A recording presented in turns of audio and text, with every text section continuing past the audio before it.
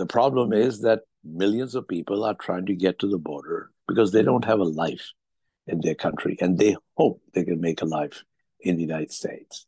And unless you deal with that, uh, that large number of people coming to the border and how to process them, we're not doing good holistically.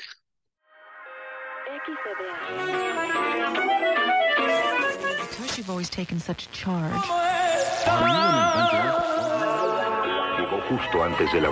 You are listening to The Border Chronicle. Are you an inventor or do you know an inventor?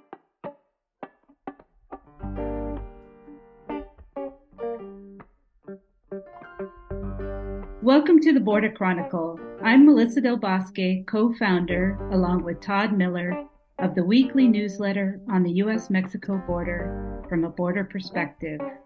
You can follow more of our work on theborderchronicle.com. Today, I'm speaking with Muzzafar Chishti, a senior fellow at the Migration Policy Institute and an expert on how immigration policies at the federal, state, and local levels intersect. Thank you so much for joining us today for our spooky Halloween podcast.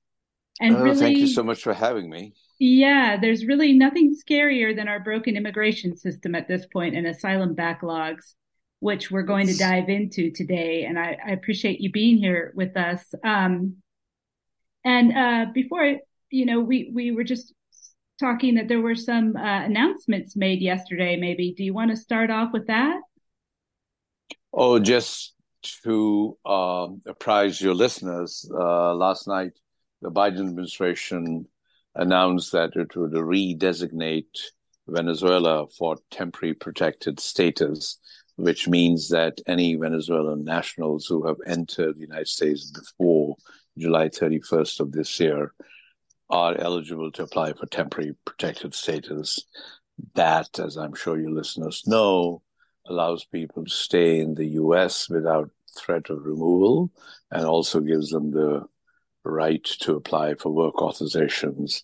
We estimate that close to 425,000 people are going to be eligible for this program. So that's a good chunk of the new arrivals. But in many ways, it's an extension of the policy we have been having towards Venezuelans for over 2 years now. Right. And I should say that we are recording this in September, and it's going to air in October. And we'll see what changes between now and then. But what you just discussed is important. But let's say our immigration system is like an old car that you take to the mechanic to repair. And the mechanic says, here are all the things that need to be fixed for this car to continue working. What do you think needs fixing from your perspective with our current immigration system? It's interesting that you drew the car mechanic analogy. I like to say if you're in physical therapy and you go to fix your neck, the physical therapist will soon go and tell you it's also your shoulder. It's kind of it's more, I increasingly believe now that immigration is just not a policy issue. It's the systems. So if you push one end of the system, it's likely to have a ripple effect on some other end of the system. And, in our immigration field, especially politicians, tend to focus on one corner of the problem, the corner that is closest to their political need. And no one looks at the whole problem. And that's why it becomes a kind of a sustained problem. It never gets quite addressed. And, we see it simmering in various forms. But to answer your question directly, and probably as pithily as one can, I think we have two crises in immigration today. And they're related, though people don't appreciate how related they are. One is that we actually have need for a large number of foreign workers for our labor market. We have sectors of the economy where the need for labor market is very strong, and we just do not have enough U.S. workers to meet them. We have an aging workforce. We have fast getting trappings of Europe and Japan. Baby boomers are retiring at 10,000 a day. So we have labor market needs at the whole spectrum of the labor market, for high skill to low skills to middle skills. And so the obvious thing is that why don't we get foreign workers to meet them if we need them? And let me also just quickly say the other need why we have is for our social security system. Our social security system is one for which we need active participating young workers to keep it alive so that baby boomers who are retiring could have social security. And so for the stability and sustainability of our social security system, we need new young workers who increasingly are come from abroad. So both for domestic labor market needs and fiscal reasons, we need foreign workers. And our present immigration selection system, which is built on a 1952 architecture and has been tweaked only a couple of times since, is just not producing the right number and the right kind of immigrants to enter. So to be precise, we allow only 7% of our annual admission on the basis of the demonstrated labor market need of our country. Now, that doesn't make sense to anyone. It doesn't make sense even to a Trump supporter. But we don't have a way to address it because Congress has refused to address our immigration policy, especially related to selection of immigrants since 1990. So that's our dilemma. We have a 1952 architecture which was slightly tweaked in 1990 last time, and that's not a solution for the 21st century economy. So we all know, I think Republicans, Democrats generally agree that we need to increase the legal avenues for people to come. But the reason that's not happening is because we have another crisis, and that's the crisis at the border, that we have millions of people from all parts of the world, not just from Mexico, Central America, and South America, coming to the border, seeking entry to the United States. And the only quick way for them to seek entry is to seek asylum. So the asylum has become the default mechanism for people to enter the United States to improve their lives, but it also to meet the labor market needs of our country. But that's obviously an irregular method. That's a fallback method. So we have therefore created a big backlog for determination of our asylum claims. And the backlog has become the magnet for people to come to make unauthorized entries to the United States. That's the crisis. And coupled with the crisis for labor market needs, that's what I would say is our immigration dual crisis. Right. And how long is the backlog now for asylum cases, and what could the Biden administration do to fix that, or can they fix it? Well, the last we heard is there are now 2 million people in the asylum backlog. So 2 million, people in the immigration backlog, and we think more than 50% of them are asylum backlogs.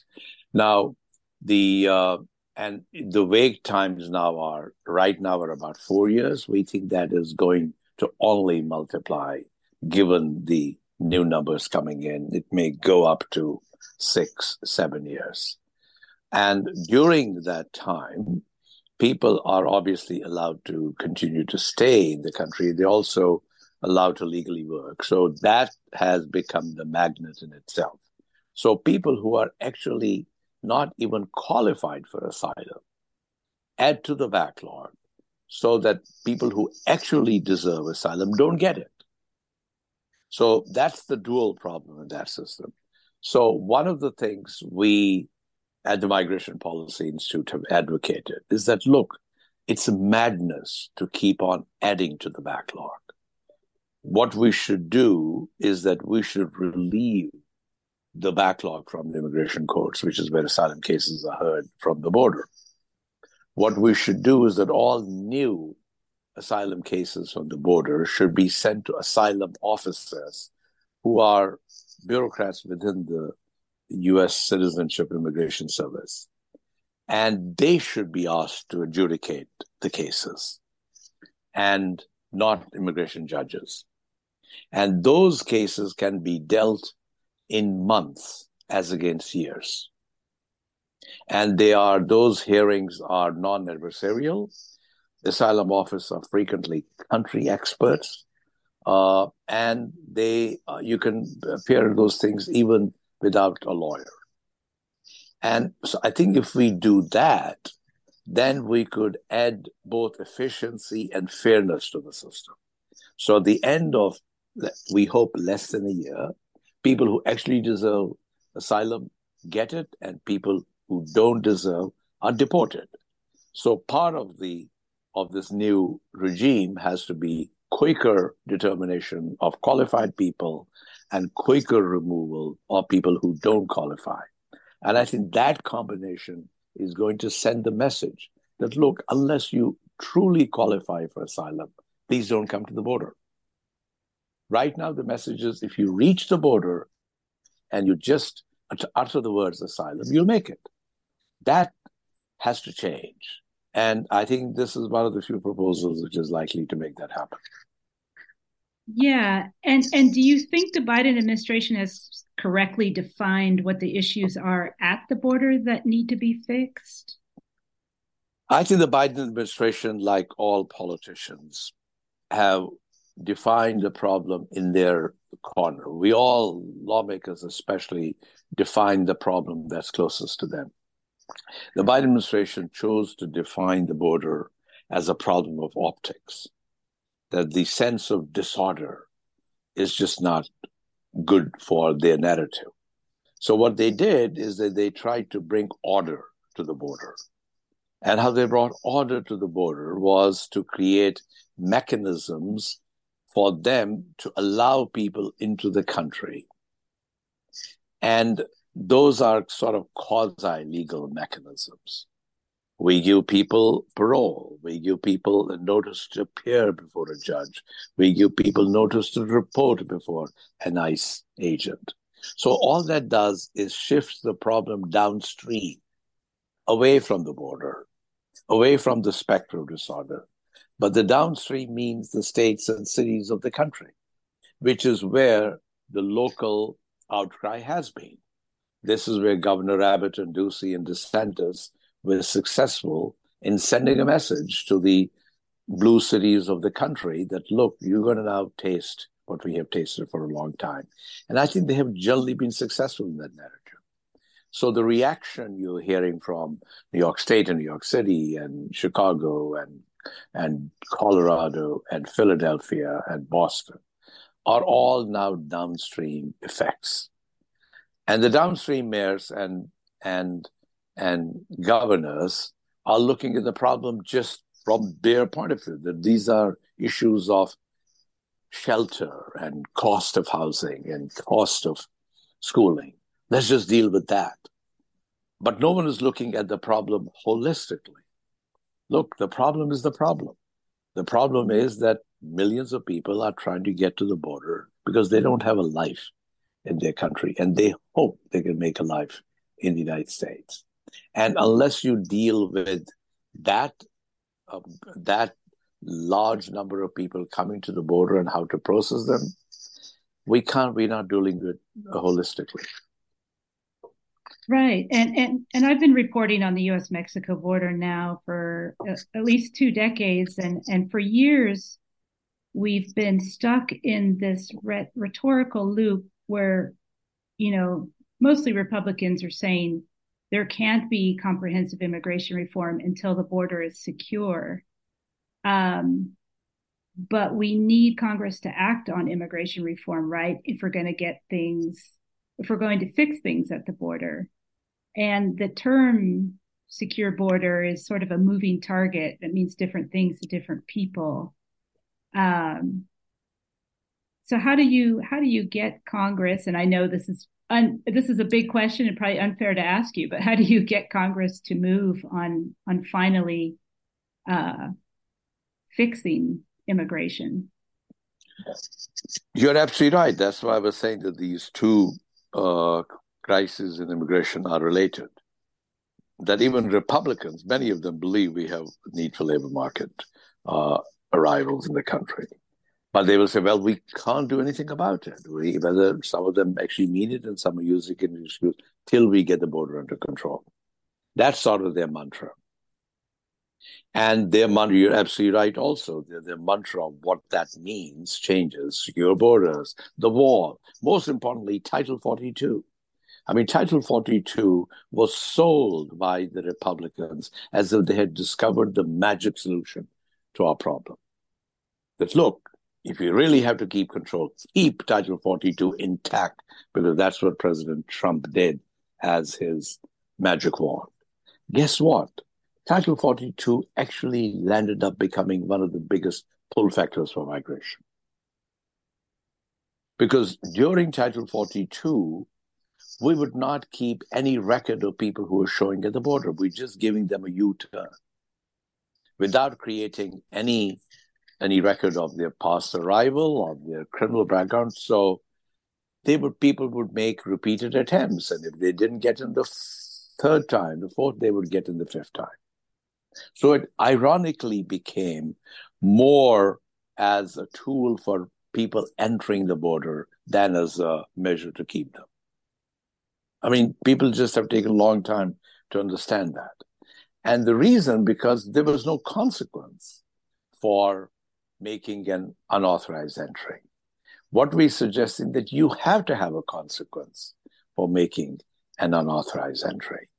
And the consequence is that you'll be expedited removal, which is the present law in place since 1996, that unless you have a basis for applying for asylum, you will be removed. And if you have a claim for asylum, which people should still have the right to do because we have that obligation under international law, then that claim should be processed very quickly.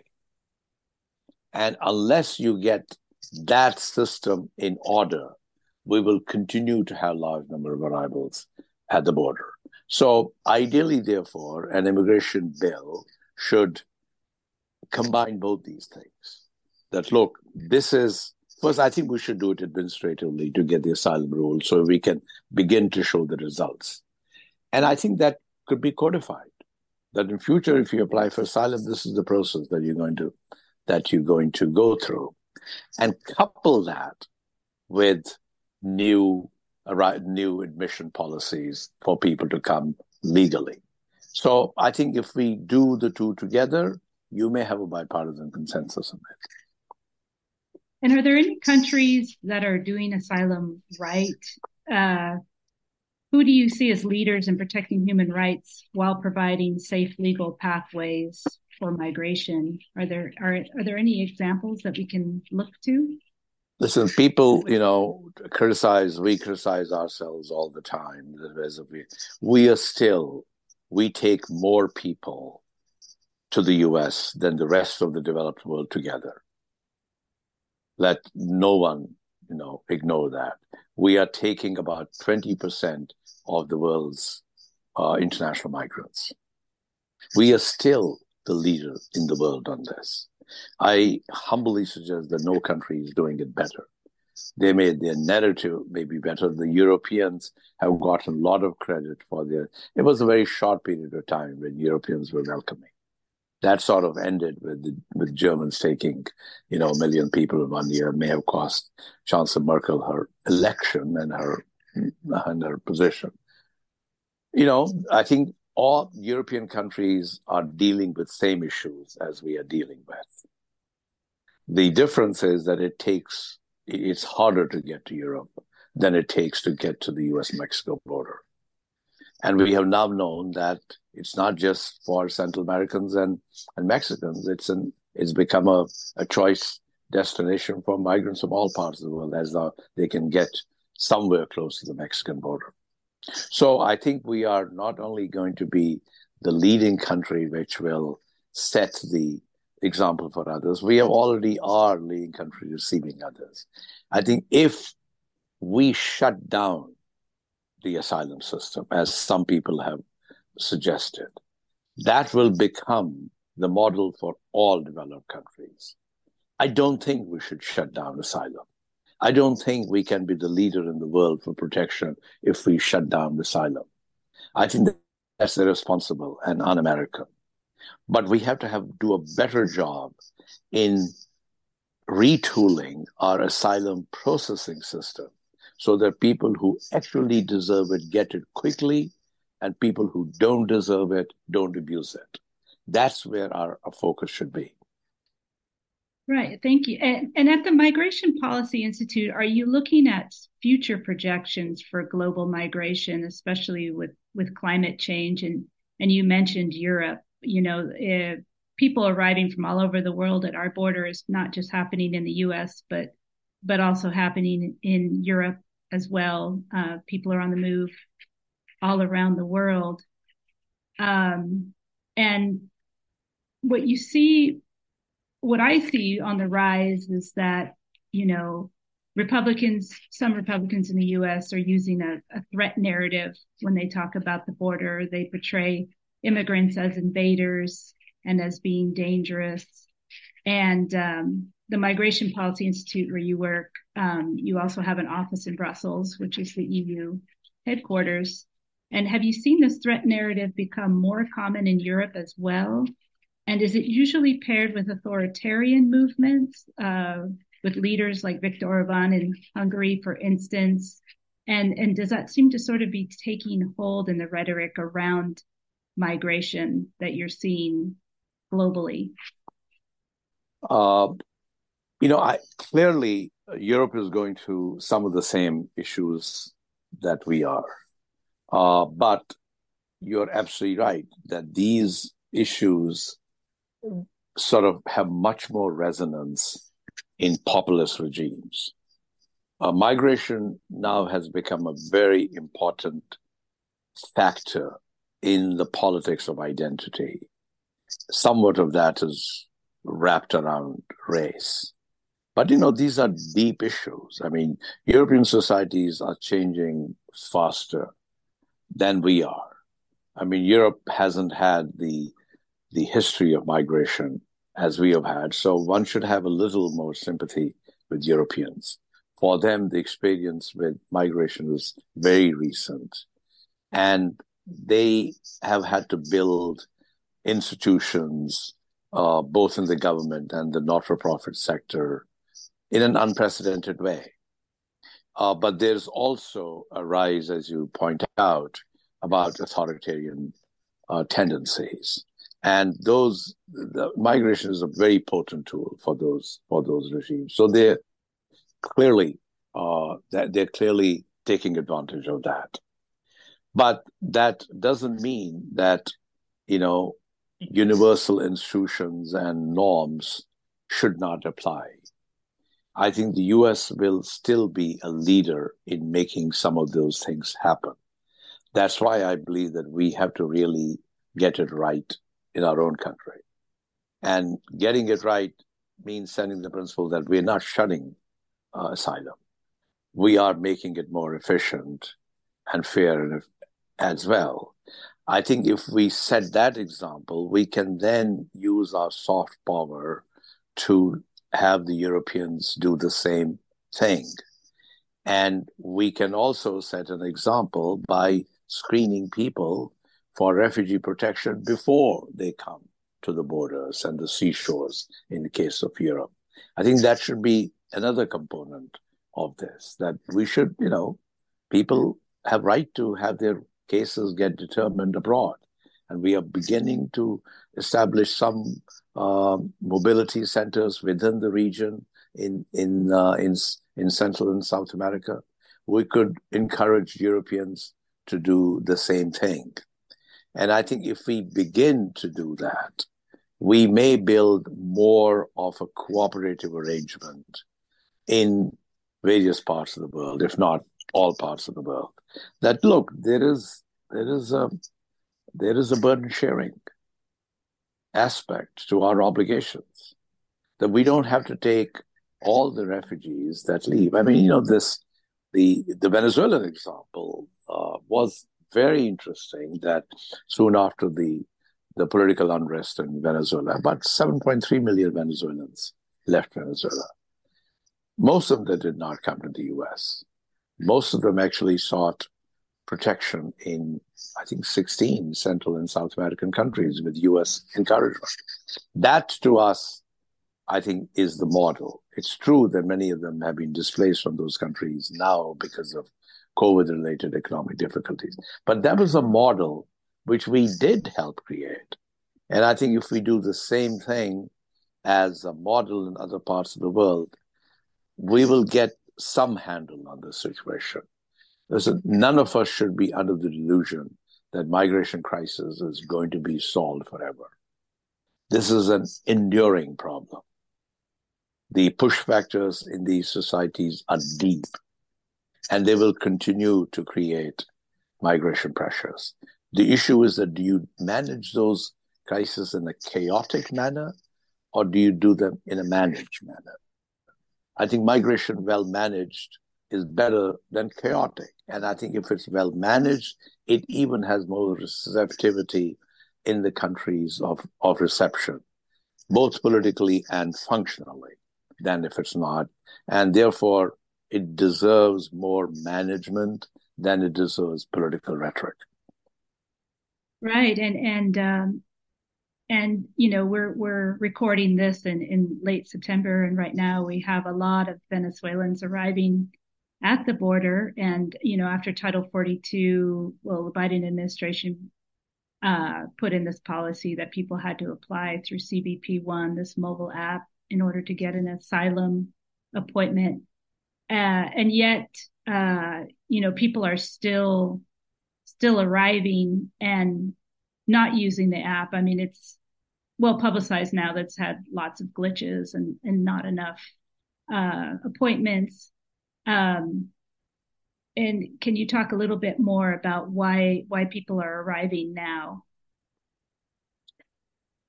Yeah, I mean, the Biden administration had a twin policy they did announce on what we call 5/11 on May 11th of this year.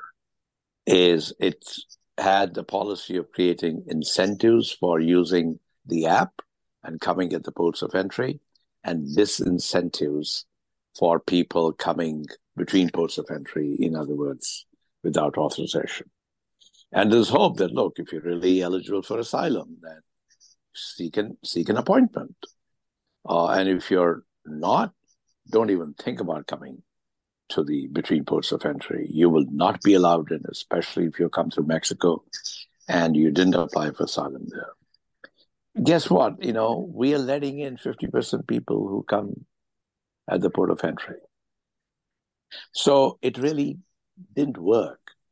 It has been a porous mechanism because we soon started establishing exceptions to that. So people are coming with families. They're not put to expedited removal between ports of entry. So, smuggling networks are right. That look, if you have to come to the border between ports of entry, come with family. So we started having more families. And once you have families, the border rules for the families are totally different than for single adults. We can't arrest them. We can't, detain them in detention facilities. You treat families differently, and people realize, so we're letting, frankly, a large number of people still in. So the deterrence that was supposed to be the effect really has not worked that meaningfully. That's why apprehensions are going up at the border in the last 1 month. So I think, again, to make the earlier point, people should still be able to apply for asylum. But I think if we are making the rules, then look, go through the app, that we should make app appointments available more easily. But even people who are coming to the app, they're not screened in for their asylum credibility at the border. They're just allowed in, which obviously doesn't make it a deterrent. So if we want to make even the app thing work, people who get the appointment should be screened for credible fear determination at the border. Otherwise, it just becomes a little more orderly way of coming in, which was not the purpose of this reform. So unless we are robust in implementing even the policies that we put in place, they don't work. They become porous. So the stick doesn't become the stick that was intended to be, and all we'll end up sending is more and more people into the country, which then adds to the backlog of asylum, which then adds to the cost of the cities and states that have become their destination. So it's hard to see what problem the administration finally solved here. And that's been kind of a little mystery about the implementation of these set of policies. Right. And you mentioned Florida and Texas earlier, and they've taken increasingly hardline stances against immigrants and asylum seekers, and they're passing harsh laws and detaining people.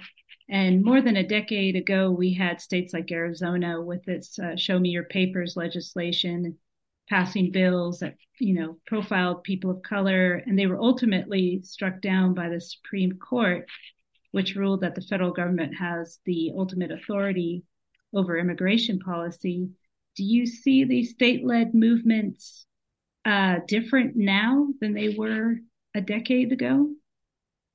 That's a very interesting question. I mean, this is sort of what we talk about federalism in immigration law, that, for good part of our history, from the Reconstruction to 1996, immigration was seen almost exclusively as a federal issue. Then the assertion of state authority in immigration started taking hold more after 9/11. And so that's a contested territory. And you're right that the litigation around SB 1070, which is the Arizona law, went to the Supreme Court. And the Supreme Court still said, look, it's fundamentally a federal authority, that states have some role, but a limited role. It struck down most of the Arizona legislation, except one. And there has been some talk that states are introducing new legislation and passing bills, which, if challenged, would give another chance for the Supreme Court to rule on this federalism issue. And people have made the comparison about Roe v. Wade, that, Roe v. Wade was settled law until the case had been brought for a different Supreme Court to rule. That's likely to happen. I mean, we already have a DACA case going up to the Supreme Court, which is essentially another assertion by states to challenge federal authority. That's a bunch of Republican states. It's not a border issue, but challenging the exercise of discretion by federal government over a subsection of the unauthorized population. So that's likely to go back to the Supreme Court. I am one of those lawyers who's not sure where the Supreme Court is going to, I shouldn't say we can take for certain that the Supreme Court is going to change its mind and take the position in favor of the states. I think the Supreme Court more recently, the Roberts Court, is beginning to show its fatigue with states asserting their role in federal policy in general. It recently upheld the authority of the Biden administration to use prosecutorial discretion in the way it was. It recently allowed the Remain in Mexico program to be ended. But, some of these things are fundamentally federal issues. It's beginning to see immigration policy akin to foreign policy, that, look, there are foreign policy considerations because we can't let 50 states have 50 foreign policies. So if you take that frame, it's quite likely that the new assertion of activism by the states may meet some resistance from the Supreme Court. The Supreme Court is also getting skeptical about individual federal judges issuing nationwide injunctions, which is what happens in a lot of these cases. And that may come for revisiting. So I wouldn't be surprised if the Supreme Court does not fundamentally alter the structure of federalism, that immigration is basically a federal domain, and states and localities have a limited role to play, even though people think that the composition of the court has changed. Yeah, and are you looking at projections for future migration globally? Will climate change and I think I asked you this earlier, will climate change is that having the biggest impact, do you think, on pushing up global migration numbers? I don't think we can say for certainty that it's having the biggest reason. I think the biggest reason is that economic hardship in many of these countries is quite severe. I actually don't think that the poorest of the poor actually leave these countries. I mean, you have to have some wherewithal to make the journey all the way from Africa to the southern tip of Mexico and then to the north. I think people are really trying to improve their lives at a time when many of these economies are very challenging. So, I mean, I think it's still the economic migration. Clearly, climate does add to the equation, because climate migration can also be economically driven. The issue is that how do we treat climate migrants when they come? If they begin to be treated as refugees and be seen through the refugee frame, then the pull factor for climate migrants is going to increase.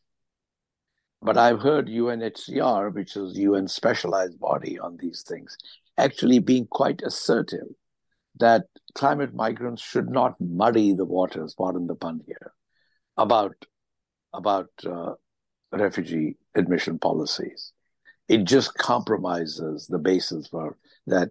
That's a very specific definition. We should not alter it. My own view is that climate change and crisis is going to produce a lot of migrants, but most of them are best dealt with internal migration.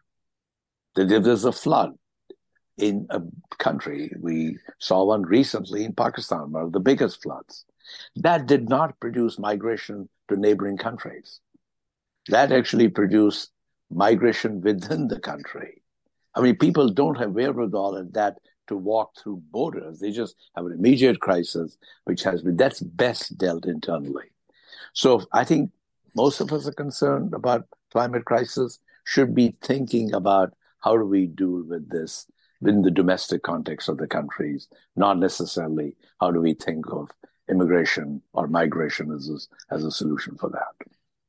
Yeah, thank you so much. I just have one last question for you. What do you predict for the future in asylum and immigration policy? What do you see happening in the future?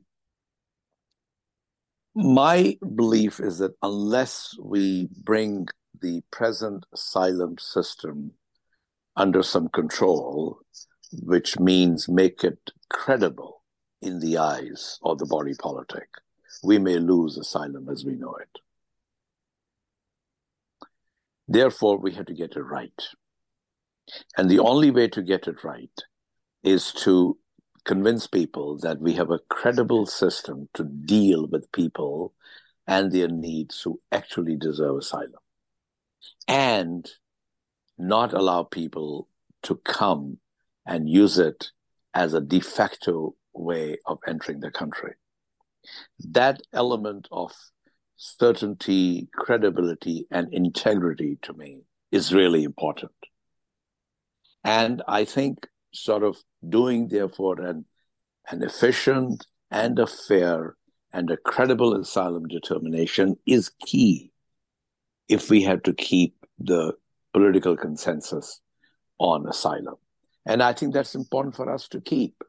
Asylum is the defining nature, actually, of our country. People came here seeking refuge. And that's so much a part of who we are that we shouldn't lose that. And we are in a danger of losing it if we don't correct it. That's why I think all the reform of the asylum system is highly called for, and we should all put our focus on that. Thank you so much, Muzzafar Chishti. I really appreciate you taking the time to speak with us today. Thank you. Hope it was helpful. You all do great work. Thanks so much. Thank you. You've been listening to the Border Chronicle podcast. The Border Chronicle is reported by Todd Miller and Melissa Del Bosque, based in Tucson, Arizona. This episode was edited by me, Steve Heiss. If you like what you're hearing, please consider rating us on your favorite podcast platform. It will help other people find the show. You can read and listen to more local border journalism on our website, theborderchronicle.com.